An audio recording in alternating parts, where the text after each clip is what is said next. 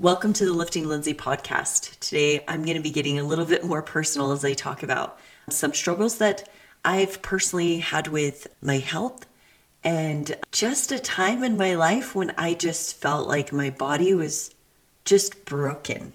So broken. I was so frustrated.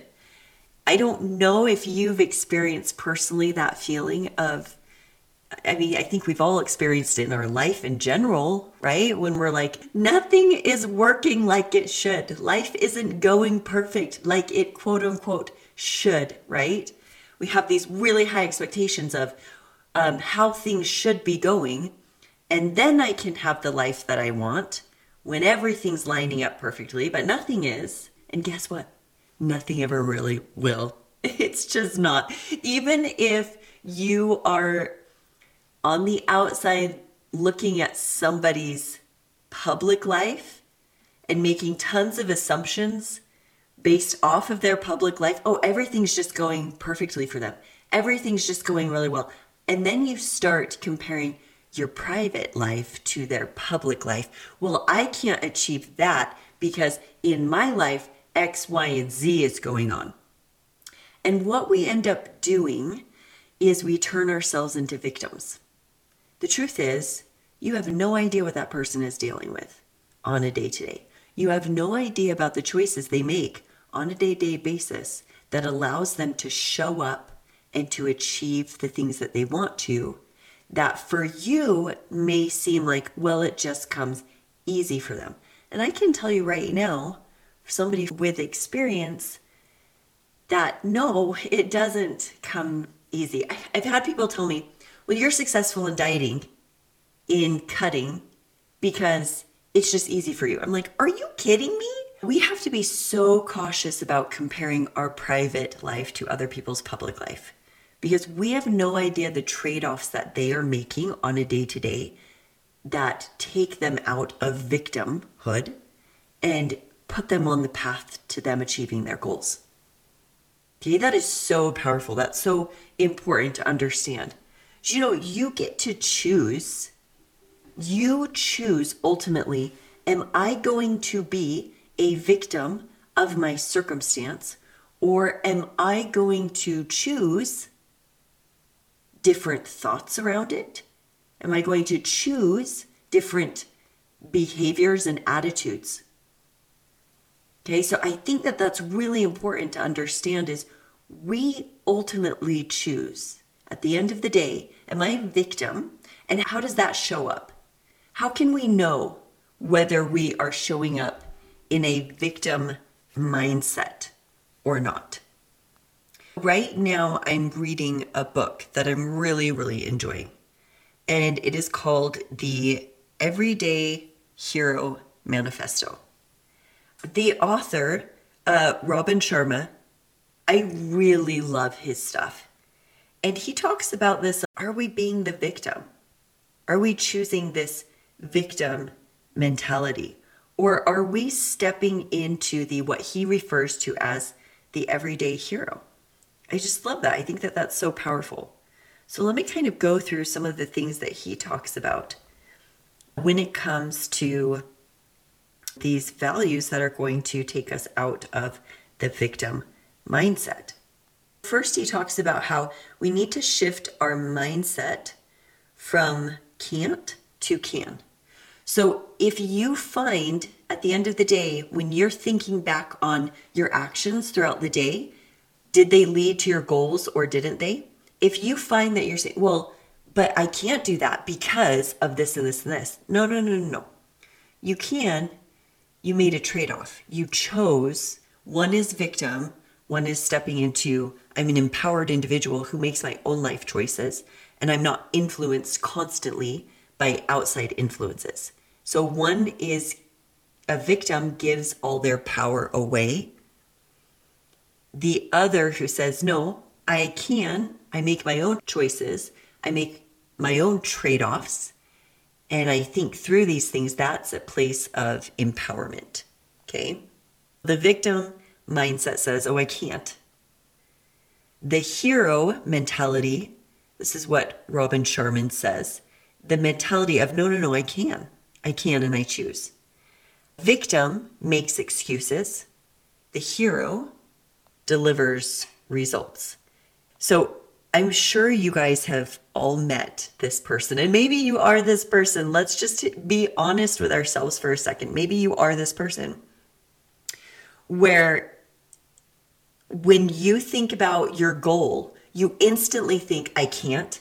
You can spot a victim by watching how they have a near instant reason to explain why their life isn't working out.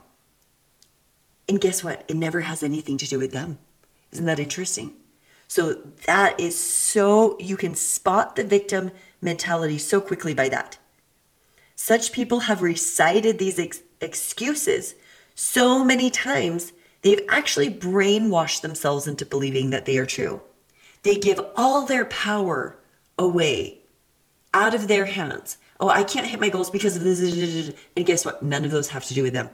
They're all on other people, other things, other circumstances. And then he talks about how another victim mentality is living in the past.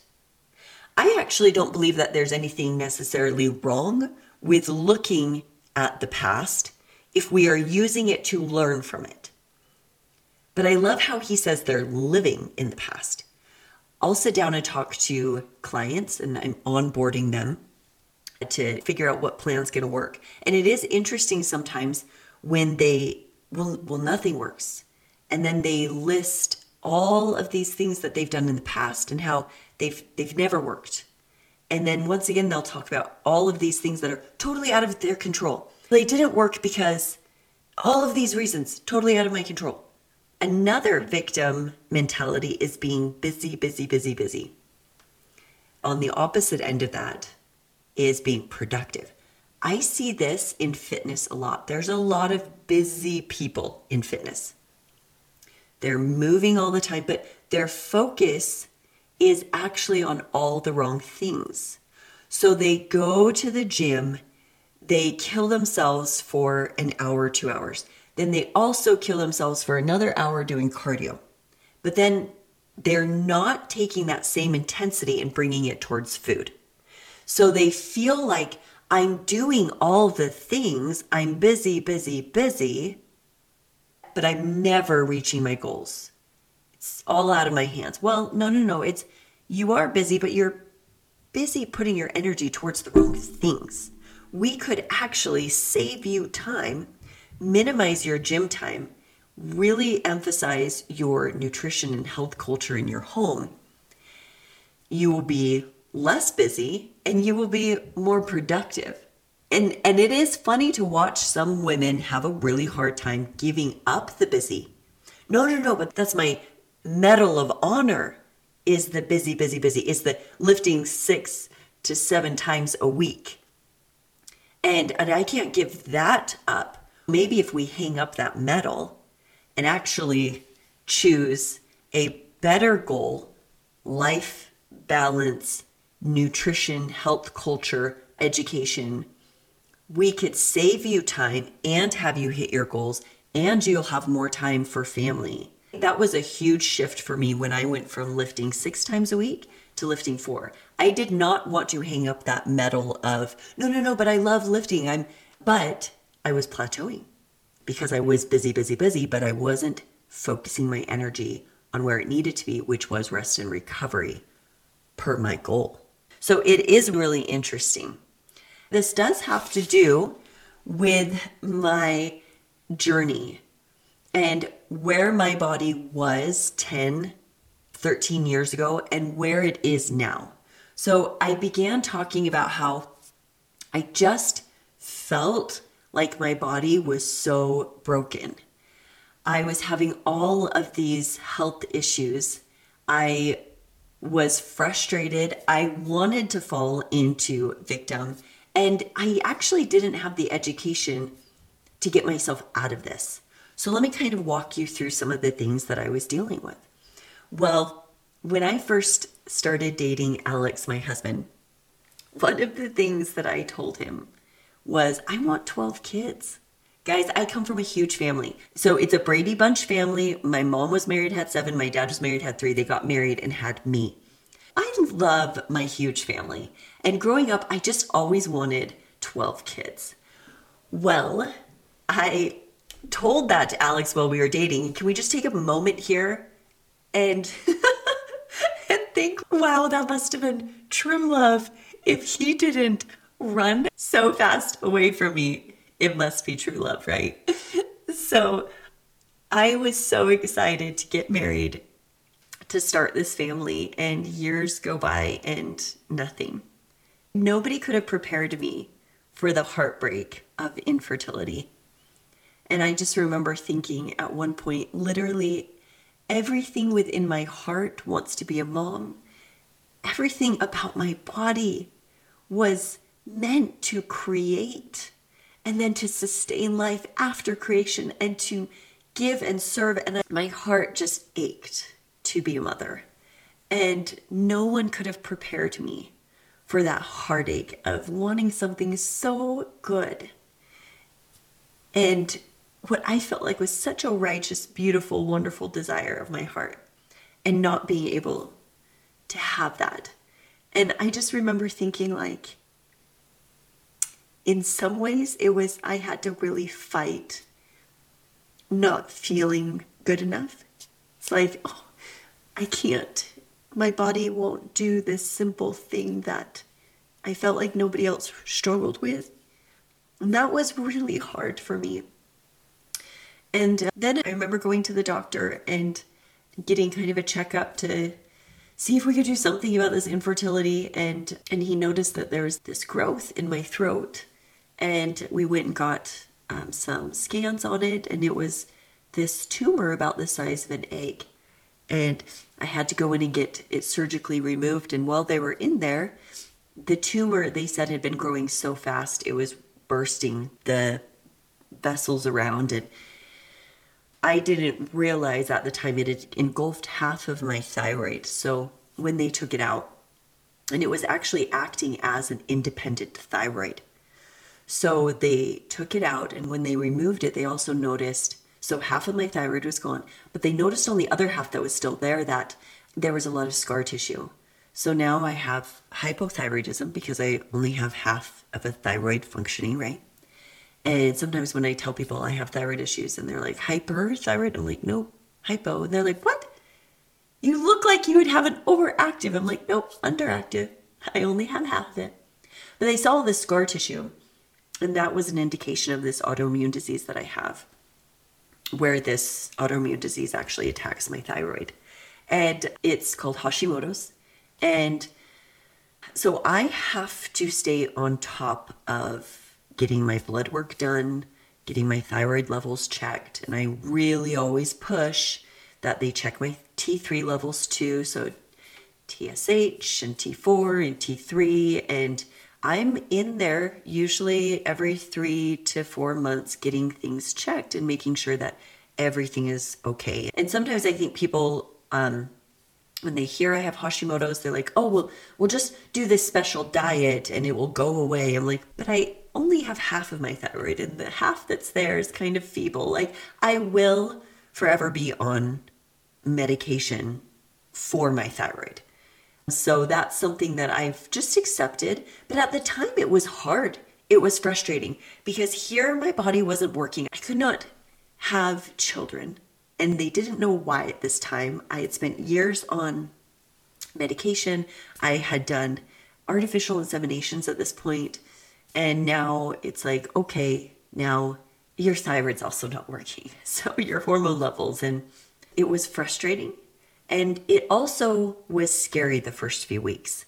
Because what had happened was they removed this tumor that had been acting as an independent thyroid. So I was hyper at the time, and then they removed it. Now I'm hypothyroid. Now they're trying to, at the same, do a bunch of blood work, trying to balance out my hormones, and they have me on these medications. And at the time, I think it was just one levothyroxine. And they're trying to balance everything out. And within 7 days, my weight just shot up 5 pounds. And I was like, oh, okay, that's okay. We're trying to figure stuff out here. And then a week later, it's up 3 more. I'm like, okay, does it stop? Is this going to stop? Does it just kind of stop? Like, how is this going to work? I was kind of beginning to panic. And then another week had gone by, about 3 weeks had gone by, and my weight had just shot up 10 pounds. That was scary because once again, I'm trying to figure out what in the world is going on with my body. At this point, because I hadn't changed my diet or anything, but now all of a sudden, it's just bam, bam, bam coming on. And that was scary to me. I worked with the doctors. We got medication just right. Things were balanced in a good range, and the weight stopped coming on. But here I am up in a matter of weeks, 10 pounds. Usually 10 pounds is like matter of years. They say on average, an American puts on 2 pounds every year. So it's like usually a gradual process. But for me, that was very scary. And then how it went on, it just went straight to my belly and arms, just bam, 10 pounds. And that was all of a sudden, it's like, oh, my pants don't fit. I have, when I button my pants, I have these large love handles that 3 weeks ago, I didn't have this problem. And now all of a sudden they're there. And so on top of just, I don't know if you've ever personally experienced your body just not working well, but it had this effect on me emotionally too. And I just felt broken. And I just was like, I've got to get healthy. I've got to focus on health. I didn't know where to start. Oh my gosh. Have you ever been Googled how to lose weight or how do I get healthy? There's like a million different approaches and everybody else is wrong but them. And it is so hard to try to navigate through all this information. I graduated. My degree is in public relations and Spanish. So I speak Spanish. I wanted to relate to the public in Espanol. That's what I got my degree in. And I just graduated. My body is broken. I have no understanding of nutrition or fitness.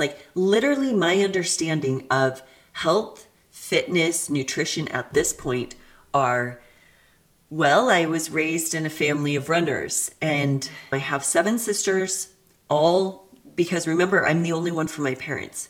So my body, I'm 5'8", and all of my sisters are 5'4", 5'5".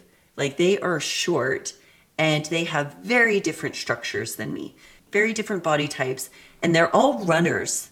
They're athletic and awesome. And I played basketball and volleyball through high school and a little into college. I was athletic, but just a totally different build than them. I never looked fit. So my experience in, if I want to look a certain way, I do what my sisters do. And they run. And when they run, they lose some weight and they just look fit. And man, that was not me. So I learned that the hard way, that no, if genetically you don't have muscle, it doesn't matter how much weight you lose, you're not gonna look fit. You will just look skinny. And at this point, remember how all the weight had gone to my belly. So I just really looked and felt skinny fat. So my very limited knowledge of health, nutrition, fitness was, well, just run, do classes, do bouncy, and then you can look like, your sisters, and then do smoothies and green drinks. Shove all the spinach in a protein shake and try your best to make it taste as good as possible. This was my limited knowledge. So I really focused on, okay, I'm going to restrict food.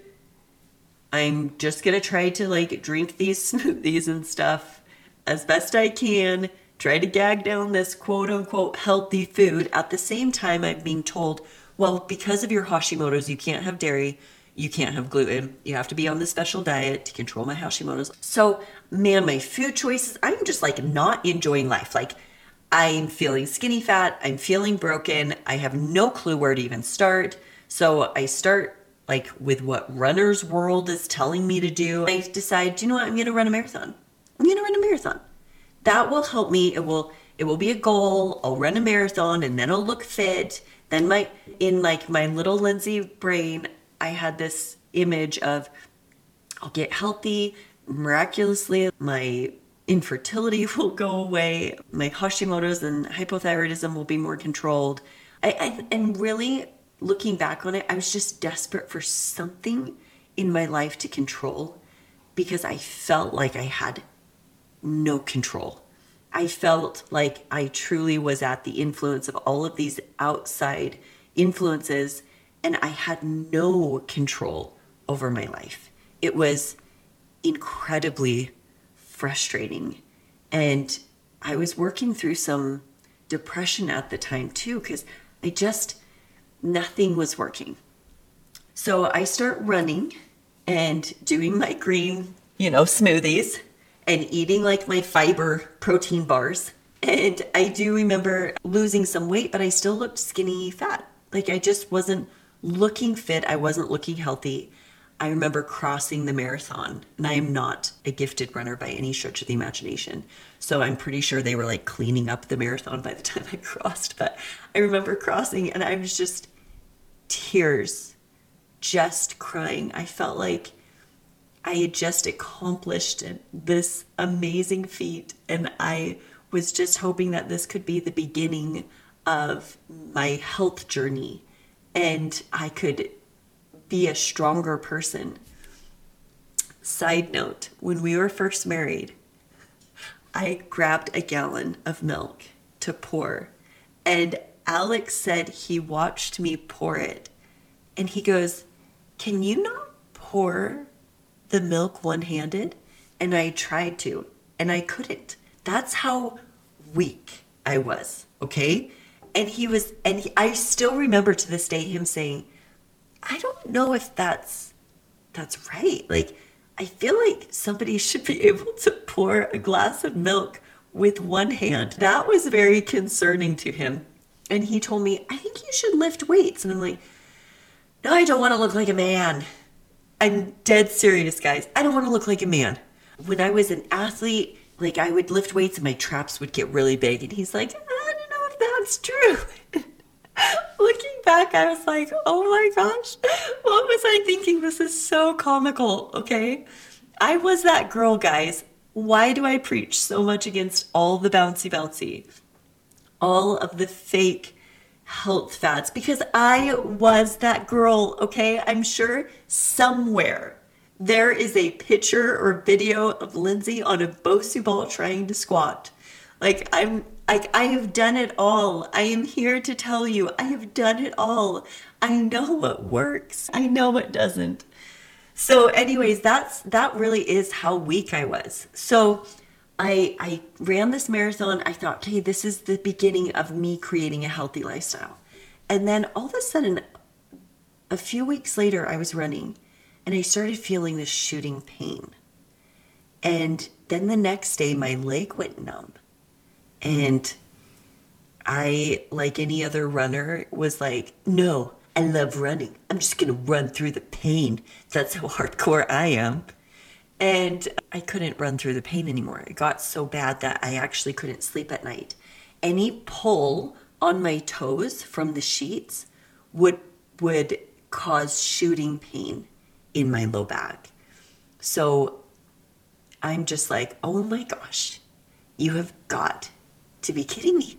Like, another thing out of my control happening to me. I'm trying my best to be healthy. I finally found something. I found running that I felt was helping me physically and emotionally and mentally. And so I paid so much money. I went to this guy in Utah that was a sports specialist, and he was supposed to be the best, working with all these athletes. And I paid so much money to work with him on my low back. And we did it all. We did acupuncture, we did chiropractics, we did machines that would like stretch my low back.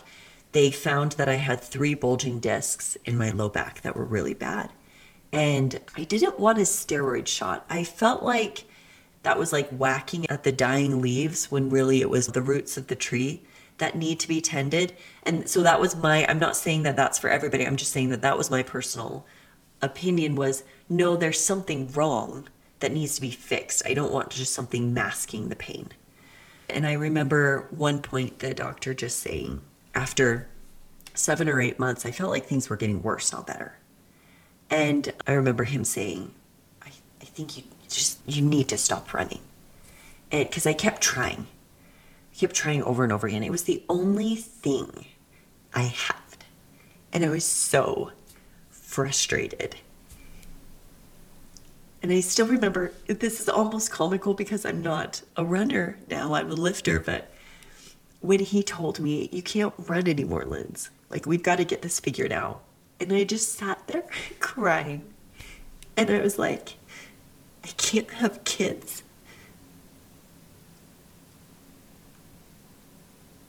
My body is just shutting down on me. I can't run the one thing that I've had.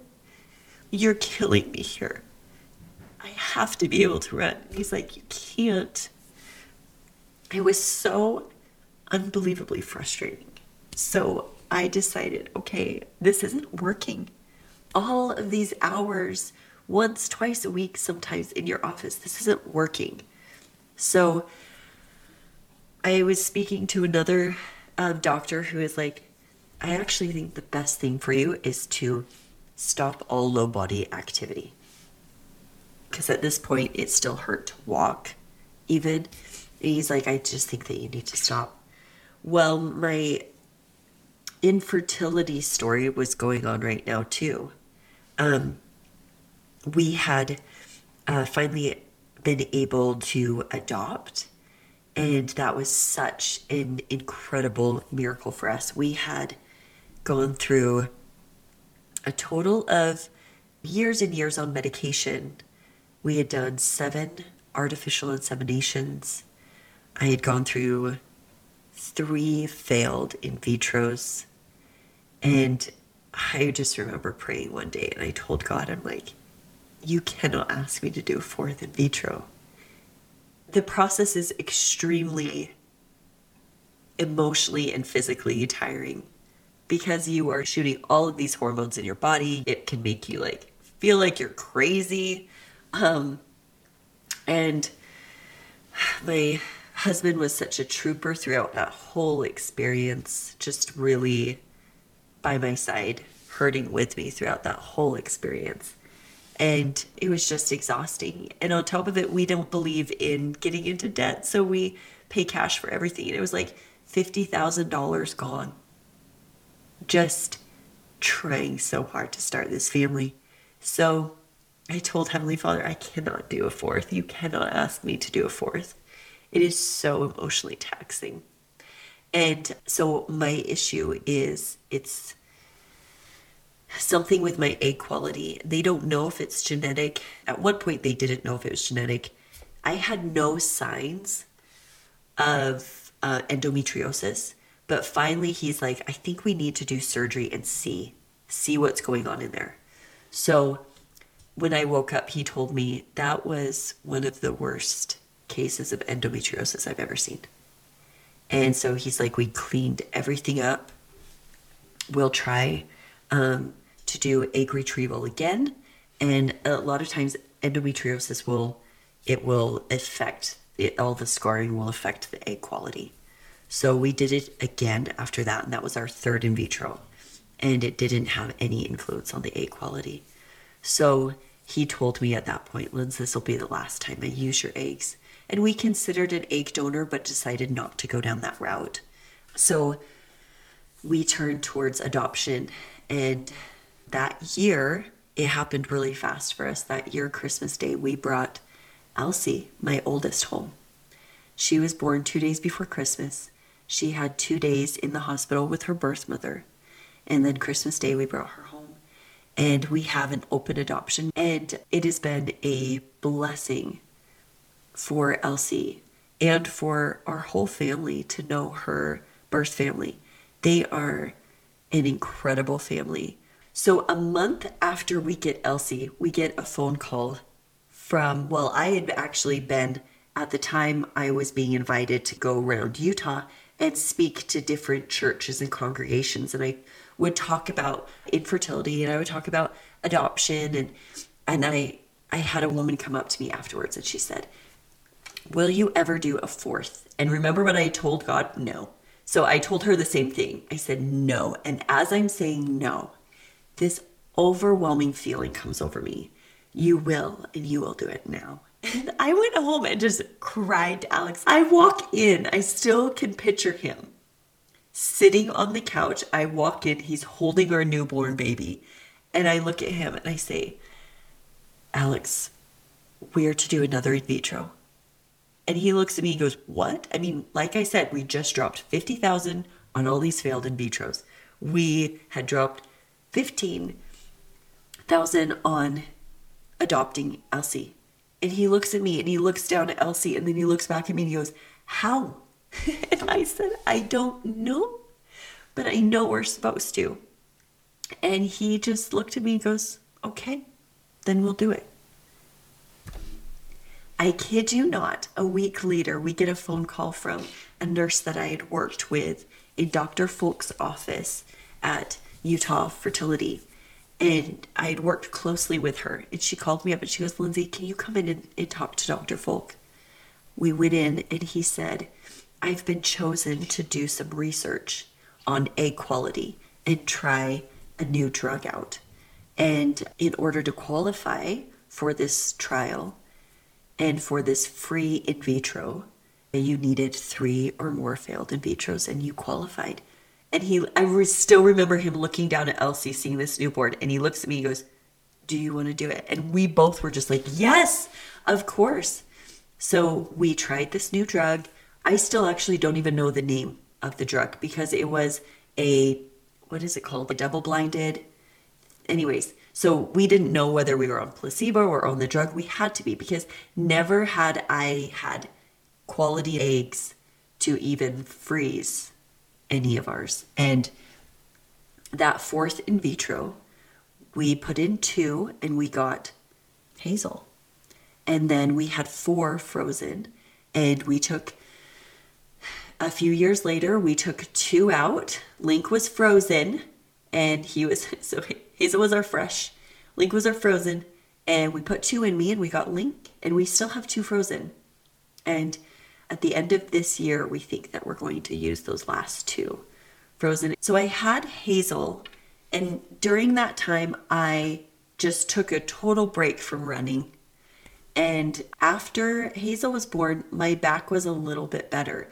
I definitely felt it during pregnancy, which is actually one of the reasons why I just took the whole pregnancy off and didn't try to run or anything like that, because I felt it a lot in my low back.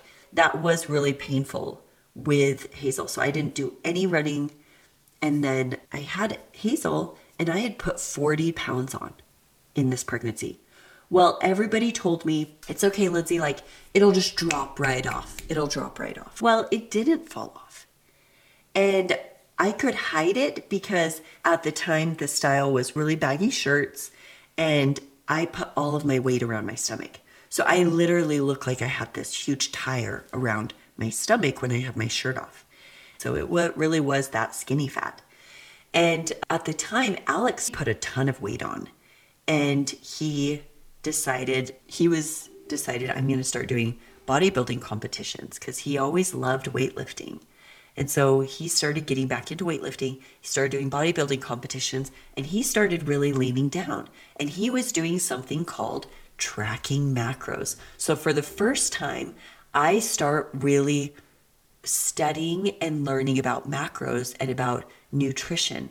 And this gave me a far better nutrition education than my previous just drink protein, spinach shakes, and eat your protein bars. This started giving me more of a bigger idea of nutrition. And I just started diving into it. So I started dieting and I started dropping body fat with that, but I still couldn't work out. I tried running again and it hurt my back again.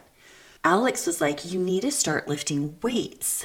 And once again, little old Lindsay's like, no, but I don't want to look like a man. And so he finally convinced me. Can I just tell you how hard it was to enter the weight room? I couldn't go into a big gym like Vasa. I was far too self-conscious. I felt I just wanted to hide in the back on some elliptical or something. I did not want to go into the weight section. I tried and I just felt so self-conscious and I felt so stupid. And so I found a little rec center and I would go early in the morning when there was nobody there. And then I started printing off just free workouts on bodybuilding.com. And I would go in with my little workout and I could only lift upper body. Any lower body work with weights would hurt. And so I started dropping weight, which ended up helping my low back, dropping that weight. And I started doing a ton of upper body work. Well, pretty soon the weight cut came off and I started being able to do some lower body, but only body weight. I would do some squats or split squats, but only body weight. And then pretty soon I can include weight, but only in machines where it's like stable and safe. And I knew I wasn't going to hurt my back. And so that's really what started strengthening my body. My upper body was getting a ton of work done because it could, and my lower body wasn't. So I'm starting to see a lot more muscle development. But can I just say it was really hard going into the weight section. I was so self-conscious. I would come home and tell Alex, I don't look like I belong. I wish I could just go back to my treadmill. That was my safe comfort zone. But my body wasn't changing in my comfort zone. And Alex knew from experience that I needed weights. Probably because he watched his wife trying to pour a gallon milk and could barely even do that. I still remember starting out with preacher curls and only doing 3 pounds and working so hard to move up to 5 pounds. And that was a big deal for me. That was huge that I could go from 3 pounds on a preacher. When I say genetically I had no muscle and no strength, I'm not overselling that point. I don't think I can. I think just me not being able to pour a gallon of milk or doing 3-pound preacher. I wasn't trying to just stick with pink dumbbells here. That was literally my strength when I first started out. So to go from a girl barely being able to curl 3 pounds on a preacher bench to years later, deadlifting 225 pounds the day before I gave birth to my son, I cannot emphasize how proud I am of my hard work over the years. That I was not given this amazing, fit, healthy body. I was pushed into fitness because I felt like my body was so broken and I was so frustrated. But there was one thing I didn't want to be. I didn't want to be a victim. And so I focused on controlling the little bit that I could control. And I kept my expectations low. I wasn't expecting some 3-month amazing transformation. At this point, I was just grateful that I was getting a little strength, that my thyroid wasn't off, that I wasn't just putting on 5, 8, 10 pounds in a few weeks. I really was focusing on small victories over time. I was so grateful when I could go from only doing body weight squats to I could now pick up 5 pounds in both hands and do a squat. I was so focused on just healing my body. And as time went on, it was incredible how my body started changing. And then another thing started changing too. The food culture in my home started changing. And slowly, bit by bit, I was eating more whole foods. I was focusing on 80% whole foods, 20% fun foods. So after a year of just incremental steps, I had dropped that 40 pounds, but I was pretty skinny still. Well, I should say about 9 months. And I was still pretty skinny though. And I still couldn't see a six pack at this point. I hadn't developed a lot of the muscle, but at least the body fat was coming off. And I was falling in love with the process at the gym. When the girls would go down for their naps, I know I'm supposed to nap when the kids go down, but I would just study like lifting and nutrition. And then pretty soon I started noticing that I could slowly start building up more and more weight on my lower body. But I started noticing a few things. I started noticing that when I squat, it doesn't look like the books. Or when I did deadlift, no matter what I did, my body would not look like what it did in the books. And that really pushed me into a lot of the more in-depth study that I've done on the anatomy and biomechanics. And then that led me into, why do some people gain muscle faster than others? How come I'm a hard muscle gainer? What's really going on? How can I make this faster? Or what can I do to help?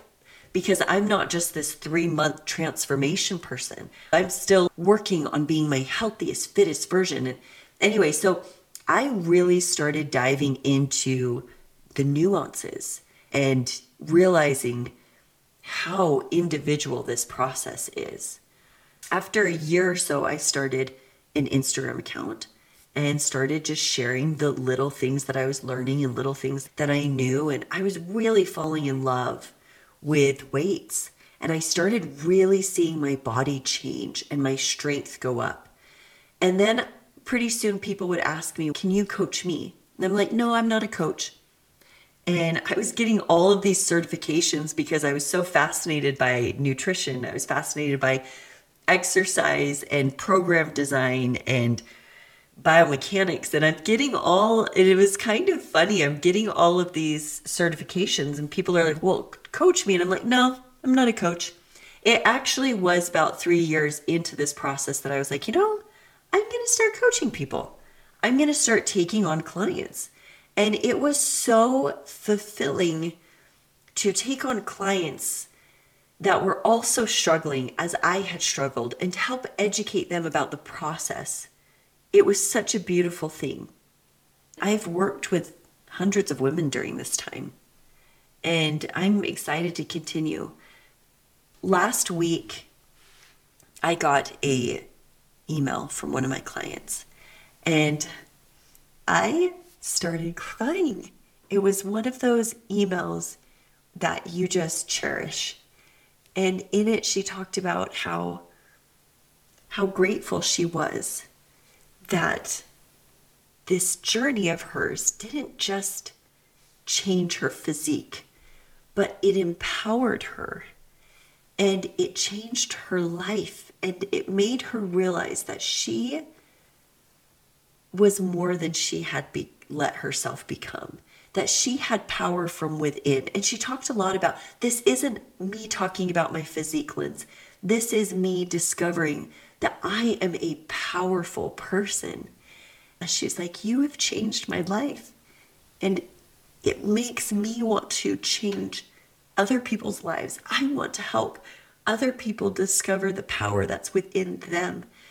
And I thought to myself, this really is why I do what I do. Yes, I help people change their physique. Yes, I help them lose weight. Yes, I help them build muscle. But ultimately, I feel like if you have not become a better, stronger person inside, that's where the real change comes from. And so to watch somebody else experience that and then want to go out and serve and lift and empower other people, that's what this process is really about for me. A desire to help empower people through fitness, through this medium that I love. But if I don't help people change and discover who they really are and the power that's within them, I feel like I've failed, because that's what this journey ultimately has been for me. It has been a journey of, I was given some pretty hard cards where things were just stacked against me. And I could have chosen to be a victim and live in my past and live in the world of can't and live in this, well, no, my thyroid doesn't work and my genetics are such and my back is like this. And I could have chosen to focus on all of the can'ts. And I am so grateful that instead I decided, no, today I'm going to focus on the little that I can control. I'm going to control that. And I'm going to do my best with that. And I'm going to be grateful for any good that happens because of it. I'm not going to try to force some crazy 3-month transformation. I'm going to change my inside and strengthen my outside. And whatever comes, great. I will be grateful for it. I really hope that me going through my own journey can help you somehow in yours. I hope you can focus on the things that you can control. I hope that you are doing this because you love yourself and you want to strengthen yourself inside and out.